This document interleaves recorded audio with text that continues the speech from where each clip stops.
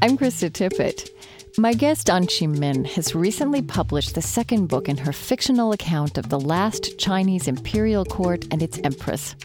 In her personal story and in her writing, Anchee Min offers a window into spiritual instincts and experiences that mark a rapidly evolving China into the present. And she describes the fragility and resilience of the human spirit that she saw after extreme social brutality. And then you turn into animals because you don't feel love. I mean, it's a very complex thing. It has to do with poverty, it has to do with education and religions and background and everything. But in a fundamental sense, when humans are allowed to be humans, they start to transform. This is Speaking of Faith. Stay with us. I'm Krista Tippett. This hour, we revisit my conversation with Chinese-American writer Anchee Min. She recently published her lyrical second novel about the last empress of China. Anchee Min was born in Shanghai in 1957 in a China ruled by Communist Party chairman Mao Zedong. She spent time as a teenager in a forced labor camp and was plucked out to play Mao's infamous wife in propaganda movies. She offers a window into spiritual instincts and traumas that haunt and define China even today. From American Public Media, this is Speaking of Faith, public radio's conversation about religion, meaning, ethics, and ideas. Today, Surviving the Religion of Mao, Anchee Min's stories of China and the human spirit. I was taught to write I love you, Chairman Mao, before I was taught to write my own name. I never thought I belonged to myself. There was never I love you, Papa, not I love you, Mama. It's always I love you, Communist Party of China. I love you, Chairman Mao. What I want to say is that Mao was our religion. Formal religion plays only a small role in Anchee Min's writing, but her characters and stories inhabit the mix of traditions that have formed the Chinese sense of self from ancient times. Buddhism and Taoism mingle with the ideas of China's defining philosopher Confucius. In the 6th century BCE, he described what he called right behavior as the key to social good. Acting noble was tantamount to being good. Confucian ideas are growing in popularity among contemporary Chinese seeking moral bearings within a booming capitalist economy. Anchee Min describes how the Communist Party under Mao Zedong manipulated Confucianism for political ends. Here's the voice of Chairman Mao, who ruled from 1949 to 1976.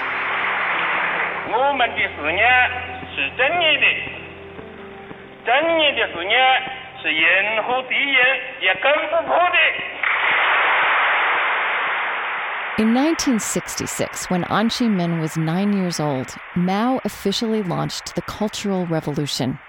He created the Red Guards, harnessing the zeal of youth to enforce an anti-intellectual ideology in every corner of Chinese society.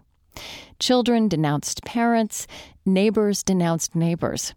As a devoted teenage member of the Red Guard, Anchee Min was sent to a forced labor camp to learn the higher calling of becoming a peasant for the greater good of China and the world. Here's how she introduces that period of her life in her memoir, Red Azalea.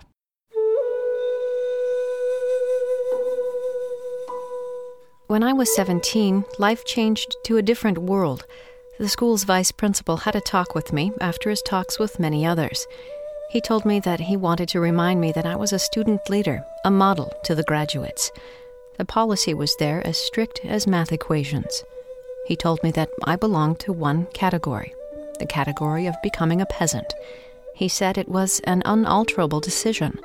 The policy from Beijing was a holy instruction. It was universally accepted. It was incumbent upon me to obey. He said he had sent 4 of his own children to work in the countryside. He was very proud of them. He said that 20 million Chinese worked on these farms. He said many more words of abstractions, words like songs. He said when one challenges heaven, it brings pleasure. When one challenges the earth, it brings pleasure. When one challenges one's own kind, it brings the biggest pleasure. He was reciting the poem by Mao. He said a true communist would love to take challenges. She would take it with dignity. I was 17. I was inspired. I was eager to devote myself. I was looking forward to hardship. From Anchee Min's memoir, Red Azalea. I interviewed Anchee Min at her home near San Francisco. Something that's always fascinated me about China that I'd like to understand more is, I think China is this great civilization, this great ancient civilization, which unlike many of the other great cultures, hasn't had a major religion at its core. I want to refer to your books all the way through and how this comes out in your books, but I think I might just start by asking you to talk about how you experienced this thing, faith, growing up in China and what that meant to you and how did it manifest itself? I would say that it never occurred to me that I should think about it, and because I never thought I belonged to myself. That you belong to yourself. Right. Because I was taught to write I love you, Chairman Mao, before I was taught to write my own name.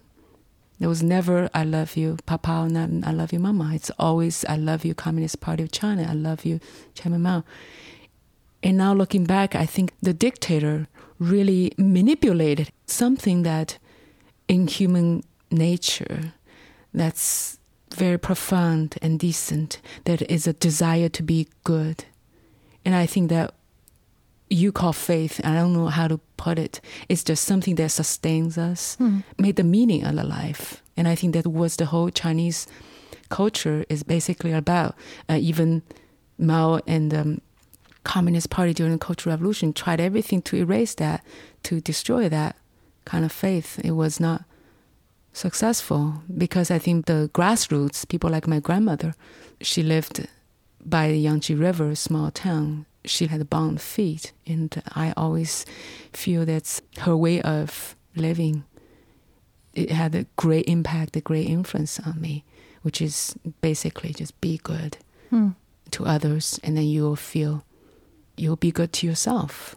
And I think with that notion, I think the Chinese culture is formed that way. And then when it's manipulated by Mao, and he was so, in a way, brilliant, knowing how to use his people by provoke the desire in his people to be good.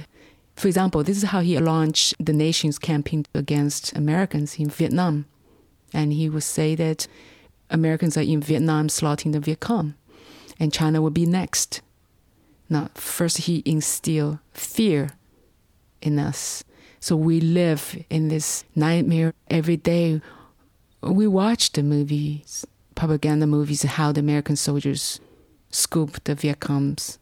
Girls my age scoop their eyes out and thinking that I would be the next. And so when Mao says beautifully, he said, man of humanity would refuse to preserve his life at the expense of that humanity. So we feel that we are honored to look into the future. To me personally, dreaming about go to Vietnam, jump into American soldier and blow myself up and then blow them too, and feel my life I devoted to a good cause. And I think inside I feel so torn and so this deep disagreement with that. So there are a few different things here I want to go into. And just again, to talk about the culture in China that you grew up in, maybe a lot of this wasn't spoken or articulated, but this idea of behavior as being so important, as sort of taking precedence over your inner feelings, that's very Chinese, isn't it? I mean, doesn't that come all the way from Confucius? Yeah, I think so. What I want to say is that Mao was our religion. Right. His drive for goodness, his drive to liberate the poor people in America, save the American children, was a religion, and it strive for goodness. Yeah. I know there's a line in Red Azalea you wrote about how ennobling this was as a young person, right? Mm-hmm. I mean, you said, "Not for a day did I not feel heroic." Right. Yeah. We were taught if you can sacrifice your loved ones, if you can denounce your parents, if you can denounce your favorite teacher, you are capable of greater love for the humanity. Because the smaller love you feel this person, because this person is proven to be American spy, and your parents is proven to be the enemy of our society. And then it's always like a good battles the evil, and then we want the good to win. It's such a grand disguise, and things got messed up. And in the meantime, as the executor of such greatness, I didn't feel good. I was crying when I was denouncing my favorite teacher. It was tearing myself apart.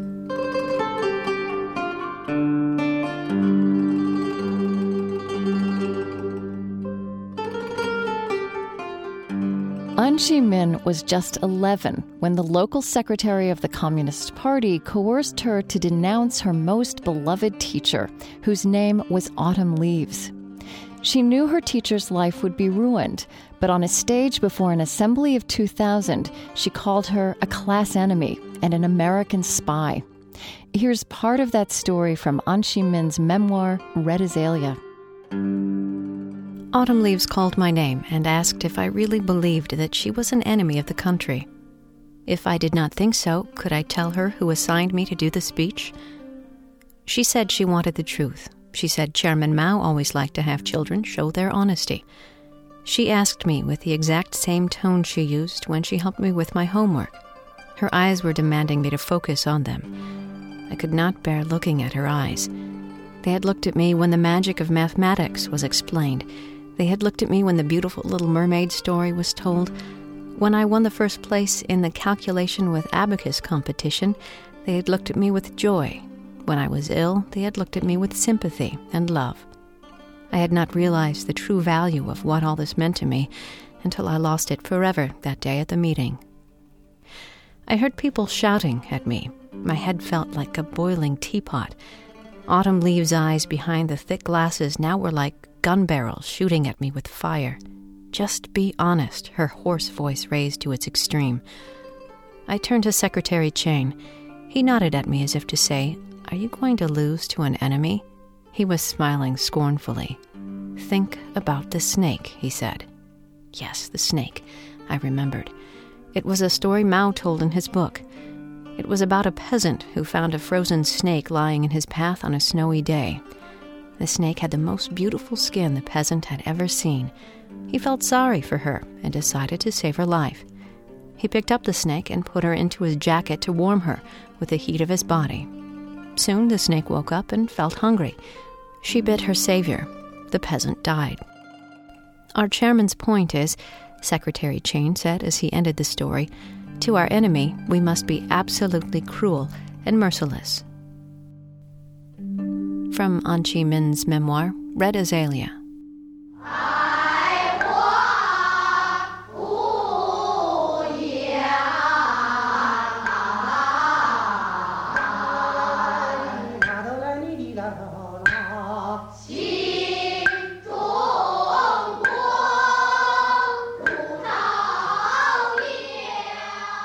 I'm Krista Tippett, and this is Speaking of Faith from American Public Media. Today with author Anchee Min on the spiritual instincts and traumas of China, past and present, and what they teach her about the human spirit. She came to understand the cult of Chairman Mao, in which she grew up, as a logical extension of China's imperial age. China's emperors were believed to be divine. She's recently published her second novel about China's last imperial court and its Empress Orchid, who inhabited the lavish Forbidden City. In order to ensure the royal line of descent, the only male servants allowed inside were eunuchs who had been sexually mutilated in their youth. They were the children of impoverished families who hoped that their damaged sons might find a better life. They also acted as guards and spies over the emperor's 3,000 concubines.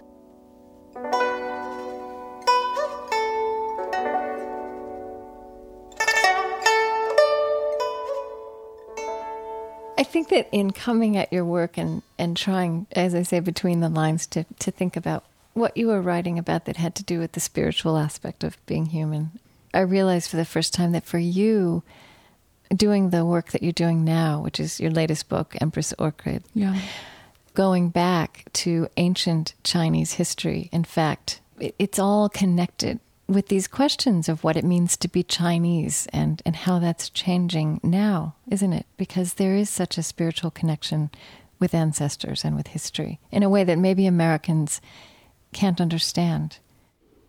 Well, it was a very sad period of China at that time. And also it's very closely connected with madness. With madness? You see, the Forbidden City, an emperor is told that he can tell the sun when to shine and the rain when to shower. But in fact, he couldn't do anything about the invasion of China. He knew it. That's a problem, and he couldn't handle it. So it's like a mentally depressed and feel absolutely helpless. And for these women, your 3,000 concubines try to compete for one man's affection. Many of them never get to meet their husband in their lifetime. And also they are deprived from ever bearing children. And I studied the history of Chinese embroidery, especially by the imperial concubines. Almost every one of them spent years and years, their youth, their dreams, onto this embroidery themed 100 children play on the ground.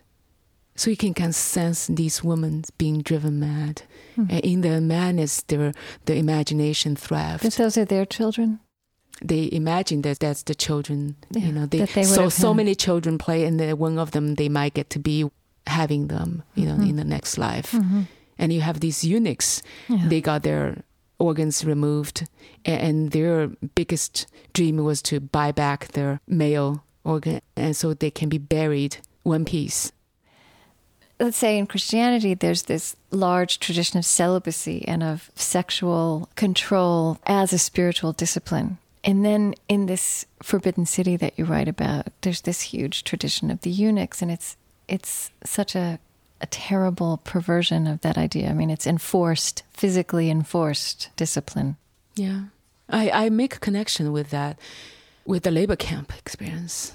It's strange that as I was writing the eunuchs and the process of how they became who they are, the sickness of the mind, how that came to formation, I feel that I almost knew exactly how that would happen, how the sick mind was created.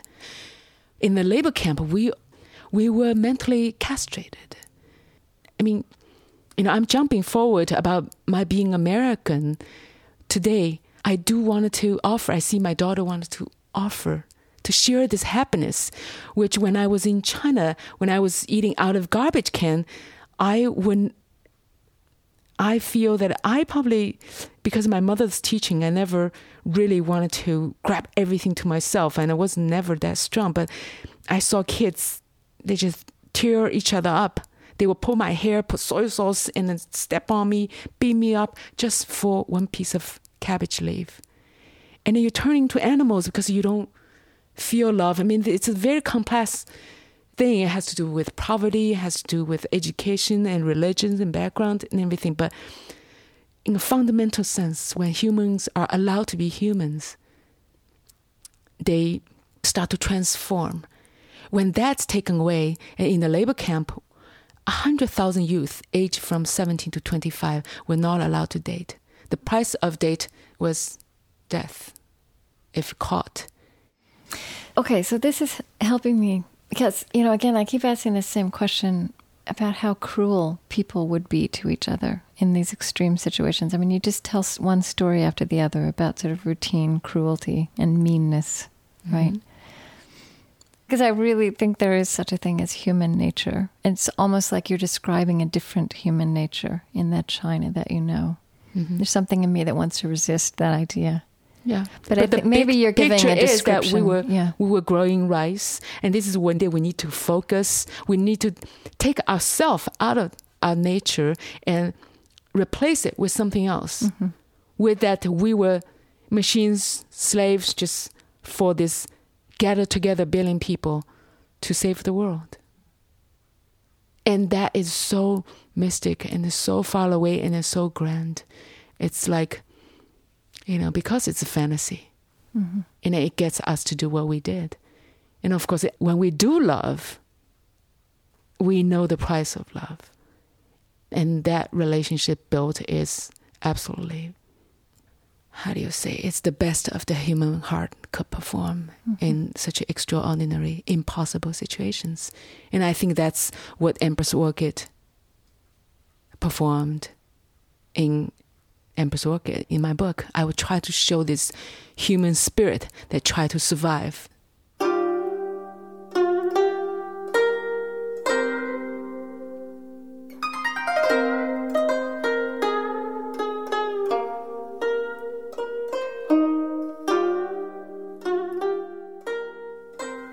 I think in the labor camp you had this very important friendship and love with your friend Jan, right? Mm-hmm. Is that how you say it? Yes. Yeah. So you were young people, all of you. You're not allowed to date. That creates a form of madness. There's this intensity. It seems like even just about physical contact or about any kind of human relationship. Mm-hmm. And then even that kind of ordinary human relationship became a form of incredible self-sacrifice and risk, didn't it? Yeah. We tried to be less than who we were, but we couldn't. Mm-hmm. And I feel that it was the spiritual, when we share that love, that we were able to survive. So when you talk about faith, that was the faith that made us, I don't know how many people came out of labor camp still normal, or still capable of love. Many people just gone completely. And I saw Mao. He had all his children either damaged during the war or killed. His elder sons killed by Americans in Korean War. Mm-hmm. And he suffered tremendous loss. His wife was slaughtered by Kuomintang. And you expect him to understand, expect him to not to do what he did for his people during the Cultural Revolution. But he seems to be cold and numb and unfeeling completely. So I think that needs to be analyzed, that needs to be talked about. But China is in denial, and it's very sensitive on that subject. Can't talk about Mao. And I think he's such a great example of how a human could be put in such a situation and develop the sickness of the mind that would never heal.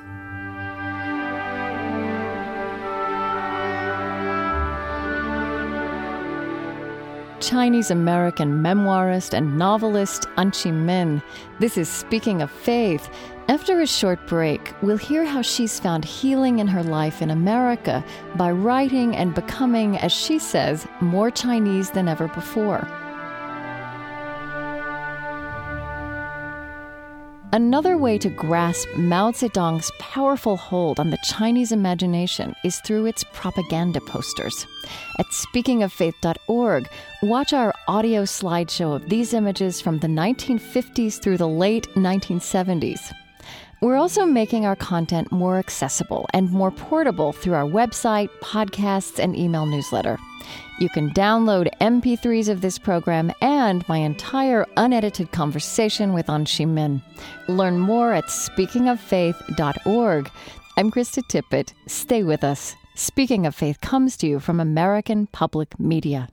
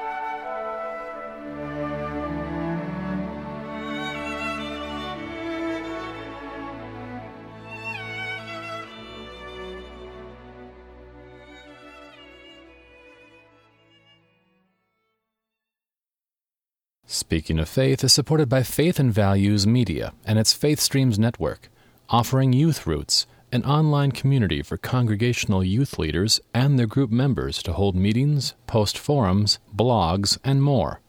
Interactive and online at faithstreams.com. And by Consumer Consequences, American Public Media's online game that explores what the world would be like if everyone on Earth consumed like you. Online at consumerconsequences.org.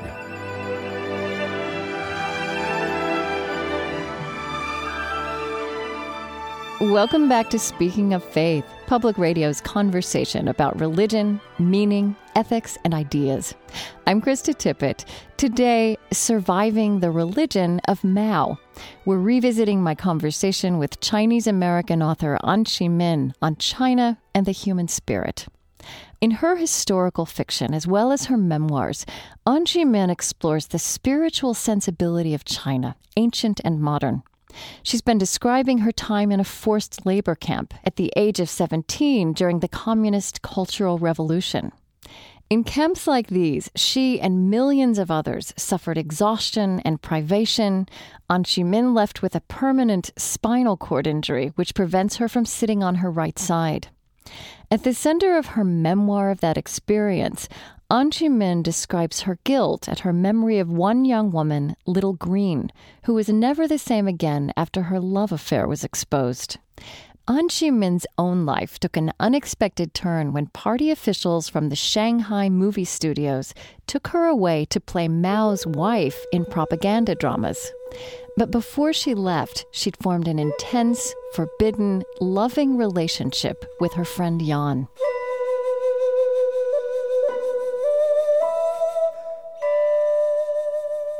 I guess the two stories that come to mind if I think of what I've read of your works are, you mentioned a while ago you denounced your favorite teacher. Mm-hmm. That was a real turning point where the conflict in you then came out because you'd been such a great patriot, and then that was a terribly painful experience, and she wouldn't forgive you later, right? Right. And then your friend Jan, who you loved, and then you sort of had a different fate, and she stayed there. And I wonder, are you able to forgive yourself, and how do you bear the burden of those memories? By writing. I probably wouldn't writing all these books if I don't feel those, how do you call the guilt. You were put into these impossible situations, right? It's not. Yeah. And in both of those cases, you almost didn't have choices, right? Not to hurt those people, and yet I can imagine that you still carry that. Yeah, I abandoned them. I thought to myself, in America, at least I could write about Little Green's story, because nobody is writing about her story. And Little Green was the woman who had an affair, right? Right. She was caught in a wheat field, coupling with her lover, and denounced her lover with the help of Yan and others, and believing that she was doing something good. And then her lover was executed, and she went mad. And they were really just two teenagers who fell in love. Right. And I feel that Cultural Revolution is not Madam Mao's fault, not just Mao's fault, as we put it right now. Everybody is, guilt-free in China. It's we who participated, that we did it. It's so easy just to forget. And I think that maybe that's the driving force, and I was not even aware of it. I don't understand why I don't sit here on my left butt, writing. Because of your injuries in the labor camp that you have to sit on your left side. Right. Yeah. It's the spinal cord distortion. Right. And why I'm doing this, I think it must be, you brought it up today, I think it must be those things that I would not be able to live with. You asked me how I changed. I think coming to America plays a big part. If I were in China, I would die in confusion. Because these problems, the mental knot, I couldn't unknot it, and I couldn't do anything about it. And it was too close. I didn't have a perspective, couldn't see. So coming to America, I think what moments that struck me was that, my daughter was in the nursery school. First thing she was taught was love. And then she would, come home and say, everybody is different, but everybody is perfect. And things like that. It moves me. And also the incredible moment I share with other immigrants, and the day that we we were accepted as American citizens in the big hall in LA with 40,000 people, which is so ridiculous. It's like we're all prepared, different languages. Struggle, try to get the English right. When the music comes out, we all couldn't finish the first sentence. Just broke down, crying. And we laughed, smiling and crying, looking at each other. We know what it's like to be American. It was to be allowed to be human, to be ourselves. Moments like this, and also, you don't want me to go on with all these, No, it's fine. Go on. great things about.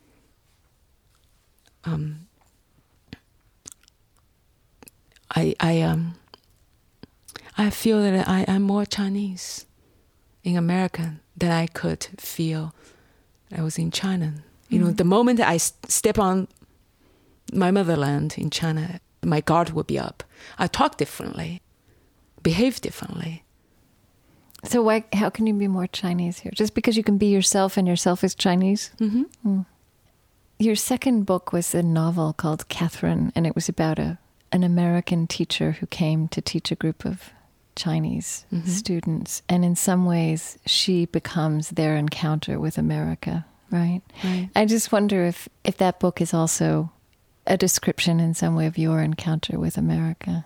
Yes, yes. I mean, one thing that I noticed in that book, and it's not so much in your other writing, is you talk about religious things, or there's a question you ask, do I have a soul? And you talk about the great void. You mentioned sort of religious conversations the protagonist has with her friend. And I guess I'm asking does America make you think about these things differently? I would say that I still try to understand how the religion played a role in Americans' life. And for me, the Chinese religion, which my grandmother was a Taoist, it's so practical. And for my mother, it was very practical. And my grandmother's story was that she was Buddhist. And she never talked about her religion. She just live it, be kind to others, and take whatever that's in. If it's bad, she let it go. She doesn't just dwell on it. She's always very positive. And if she had to yell, she'd yell at her chickens. And sometimes she told me that she doesn't want the hearing aid because being deaf has its good side. So she saw, other people's mouthing bad things, and she's smiling. I don't hear you. And for my mother, is the opposite. I found my mother's kind of strange. I connect with her deeply, and yet there is hardly any connection. But since she's my mother, you just grow up you're part of her tissue. Yeah. So I remember when I came home after denunciation, breaking down, crying, when and you did my denounced your job. teacher. Yeah. Right. And I was awarded by the school and the principal, the entire district, the neighborhood, with red-colored certificate of Mao's good child. And I was so proud. I was the child, the best child in the neighborhood. And yet my mother refused to put that certificate on the wall. She was not happy, and he told me she wants to disown me. And I was very confused. But she said something. She said, your father and I are teachers. Imagine if our student come up and denounce us. How would I feel? She installed this common sense in me that conflict with my vanity and my devotion to Mao's words. And so Mao's being decent, be a good child to sacrifice for the world's best cause, conflict with my mother's little statement. You tell that story in the book. Didn't she even quote Confucius sounding like Jesus? It's the golden rule, right? Yeah. Anchee Min writes, my mother shut me out of the house for 6 hours. She said being my mother made her ashamed. I wrote what my mother asked of me 1,000 times. It was an old teaching passed down since Confucius. It said, do not treat others how you yourself would not like to be treated. My mother demanded I copy it on rice paper using ink and a brush pen. She said, I want to carve this phrase in your mind. You are not my child if you ever disobey this teaching. From Anchee Min's memoir, Red Azalea.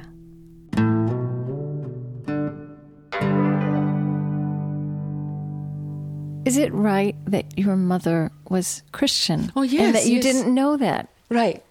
She was smart that she did not share who she really was with me. I could have very well reported her because that was, you see how my neighbors denounce their fathers. And Yeah, this is like but how did you find out? I never found out until before I came to America, probably. I would get up at midnight and went to the restroom, finding my mother on her knees in the dark. And I say, Mama, what's going on? You all right? She says, I'm okay, fine. Never explain anything. So I grew up, always saw her like that. Mm-hmm. So I thought my mother was weird. And then only after the Cultural Revolution, and before I came to America, China, the first church in China opened. And my mother went Christmas Eve. And I went with her, and she never bothered to tell me where she went, why she went, what she was there for. She just went, and because she had a stroke and she couldn't really walk well, so my father asked me to escort her. So I went there. I discovered in shock that she knew all the songs. And I found the song was beautiful. Silent Night. So I asked her to teach me the song. So she taught me a song. It was one of her happy moments. We sang duet. I did not know what that sings to her. And then did she tell you that she'd been Christian? Or that she was Christian? No, she refused to discuss with me because I think she thought I was too brainwashed. I joked with her. I said, well, you call God and then see if God can help you get your daughter, my younger sister, out of the labor camp. So she became very serious. She told me that don't you ever insult God. I don't want to speak with you on that term. Did you ever have a conversation with her about that before she died? Learn more? No, I think she told me enough. The reason that my mother survived the Cultural Revolution was because of her faith in Christianity. Now I look at it.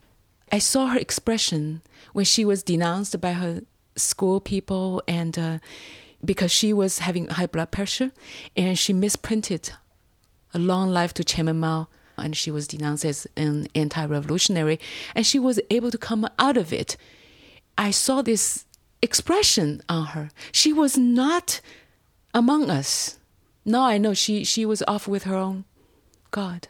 And I think she tried to share that with us. And so all her life. To share it with you without talking about it in a way. Right. Just to share the spirit of it. Yes, I think that's really the essence of if you ask me to believe in Jesus, I would believe in my mother's teachings and her examples.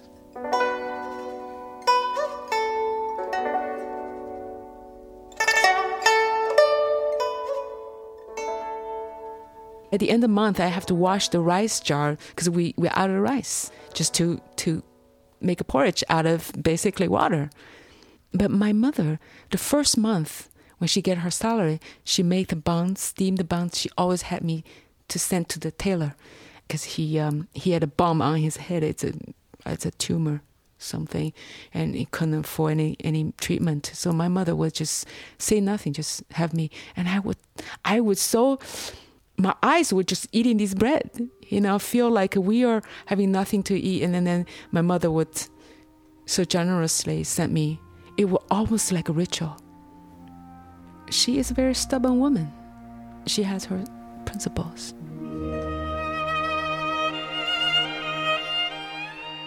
Chinese-American novelist and memoirist Anchee Min. I'm Krista Tippett, and this is Speaking of Faith from American Public Media. Anchee Min is describing what she's learned about the human spirit and the nature of religion through growing up in Mao's communist China.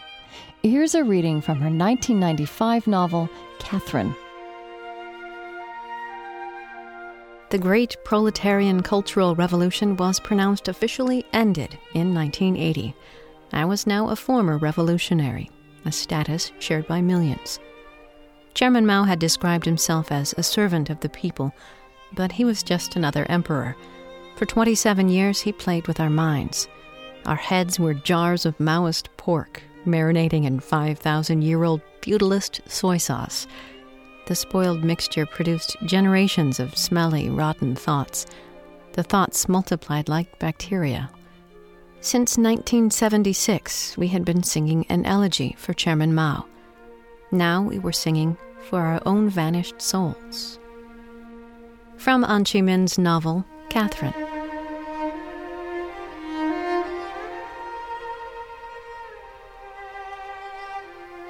You told me about your grandmother and your mother, and if I ask you now, in your life now, what that word faith means, what comes to mind for you? Comes to mind to me is that the ability and the consciousness of me making a choice. And faith to me is that it only shines, it only tells who you really are. And you encounter faith when you are at the point of where you can make a choice. It's not like a choice is there, it's so easy to make. You know, I can offer my neighbor, say, okay, I can take care of your dog. Faith is when there's absolutely, when you have no choice, yet you are forced to make a choice. And that's how you act out, whether you have good faith, and then that really plays, you will be who you are and will show who you are at that moment. Like, give me an example. I mean, what do you think of in your life, how that plays itself out? We haven't talked about God at all, and I don't think, I mean, God is not really part of your imagination, is it? It doesn't seem like it's really part of the Chinese imagination, but tell me if I'm wrong. Well, you're right about it, but I think Chinese believes in a higher force. There is a force. My father's an instructor in astronomy. You know, at night he goes to meet his stars. And I asked him, do you believe in God? He said, I don't necessarily believe in the image of that God, you know, on Sistine Chapel, but I do believe there's a force. It's a spiritual force. And the biggest force is in yourself. You know, that's very Buddhism. The Buddhas is inside of you. And that's how we see it. Is that how you see it also? I notice all the way through your works, in your writing, you know, you quote poetry, often ancient Chinese poetry, and lines from operas, the way some people would quote scriptures. It seems that there's something very sacred for you in some of those kinds of texts. I think because I was so grow up with it. Yeah. You know, like my grandfather, he talk about love, and he would say something like, you know, the wind shows its body through trembling leaves. It's something that you have to think about it.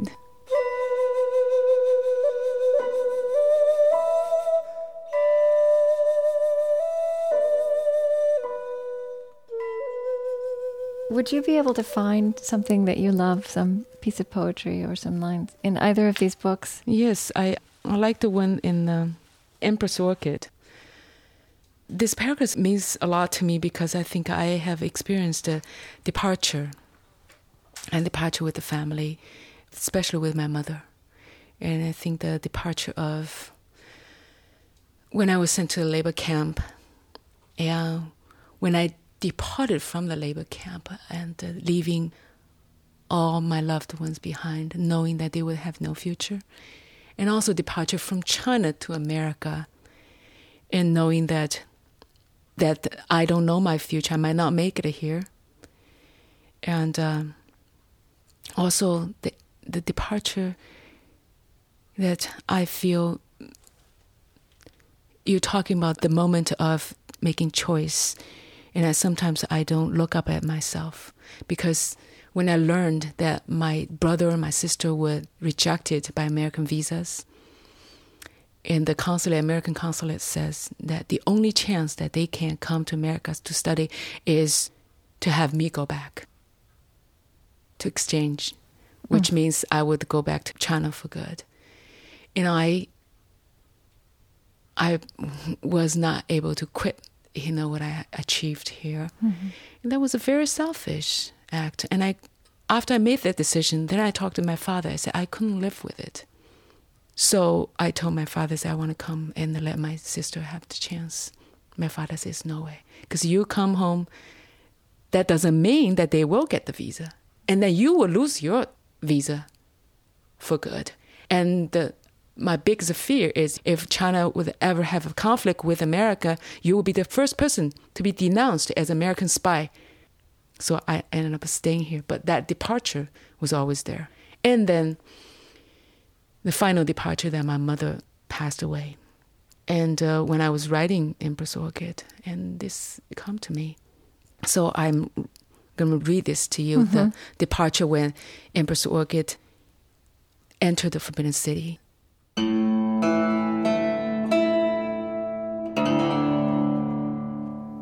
Outside the gate, the horses had begun to move. Bannermen carried dragon flags and yellow umbrellas.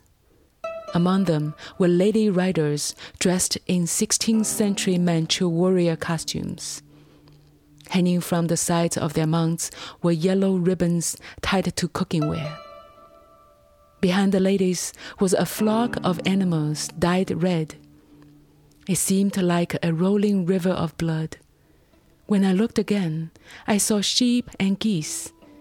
It was said that these animals symbolized fortune well kept, and the red, the passion for life. I let down the curtain to hide my tears. I was preparing myself to not see my family for a long time.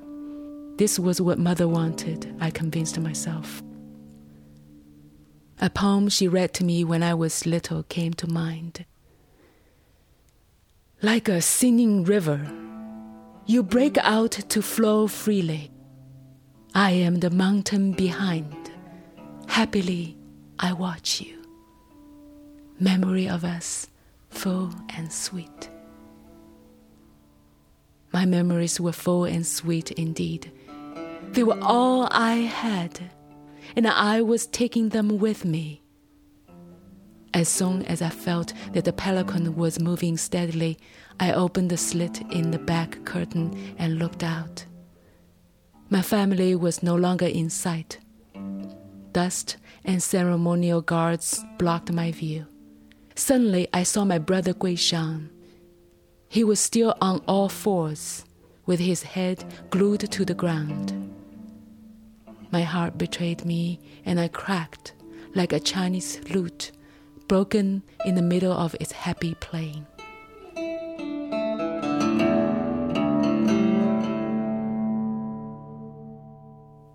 I think this is so much about, the human spirit. I mean, I think your story is so much about, as you say, your passion for life. Mm-hmm. Somehow that's surviving everything.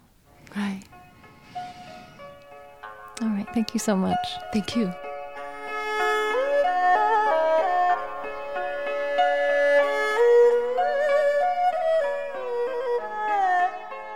Before my producers and I left her house outside San Francisco, Anchee Min played us a song on her piano.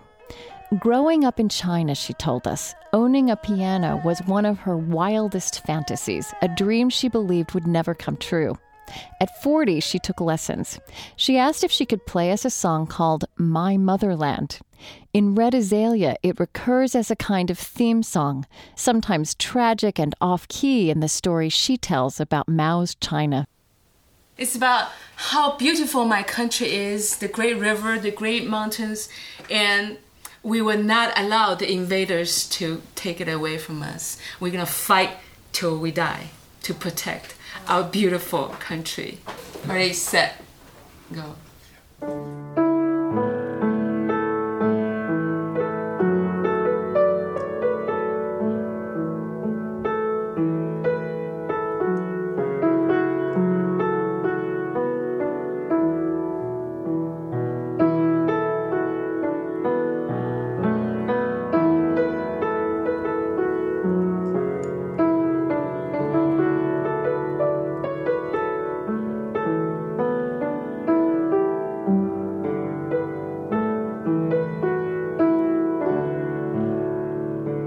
Anchee Min's most recent book is The Last Empress.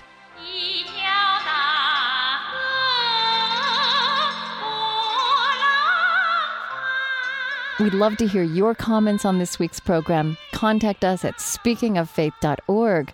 Our website also features rich visuals of Chinese propaganda art from Mao Zedong's time and my unedited conversation with Anchee Min. And be sure to sign up for our podcast and email newsletter. You can download each week's program and other bonus material. Discover more at speakingoffaith.org. These days, it seems that everyone, from media like us to dinner tables, maybe like yours, is talking about sustainability. How do you fit in? Play our new game to find out what the world might look like if everyone lived your lifestyle. You'll find it at our website, speakingoffaith.org. Click on Consumer Consequences.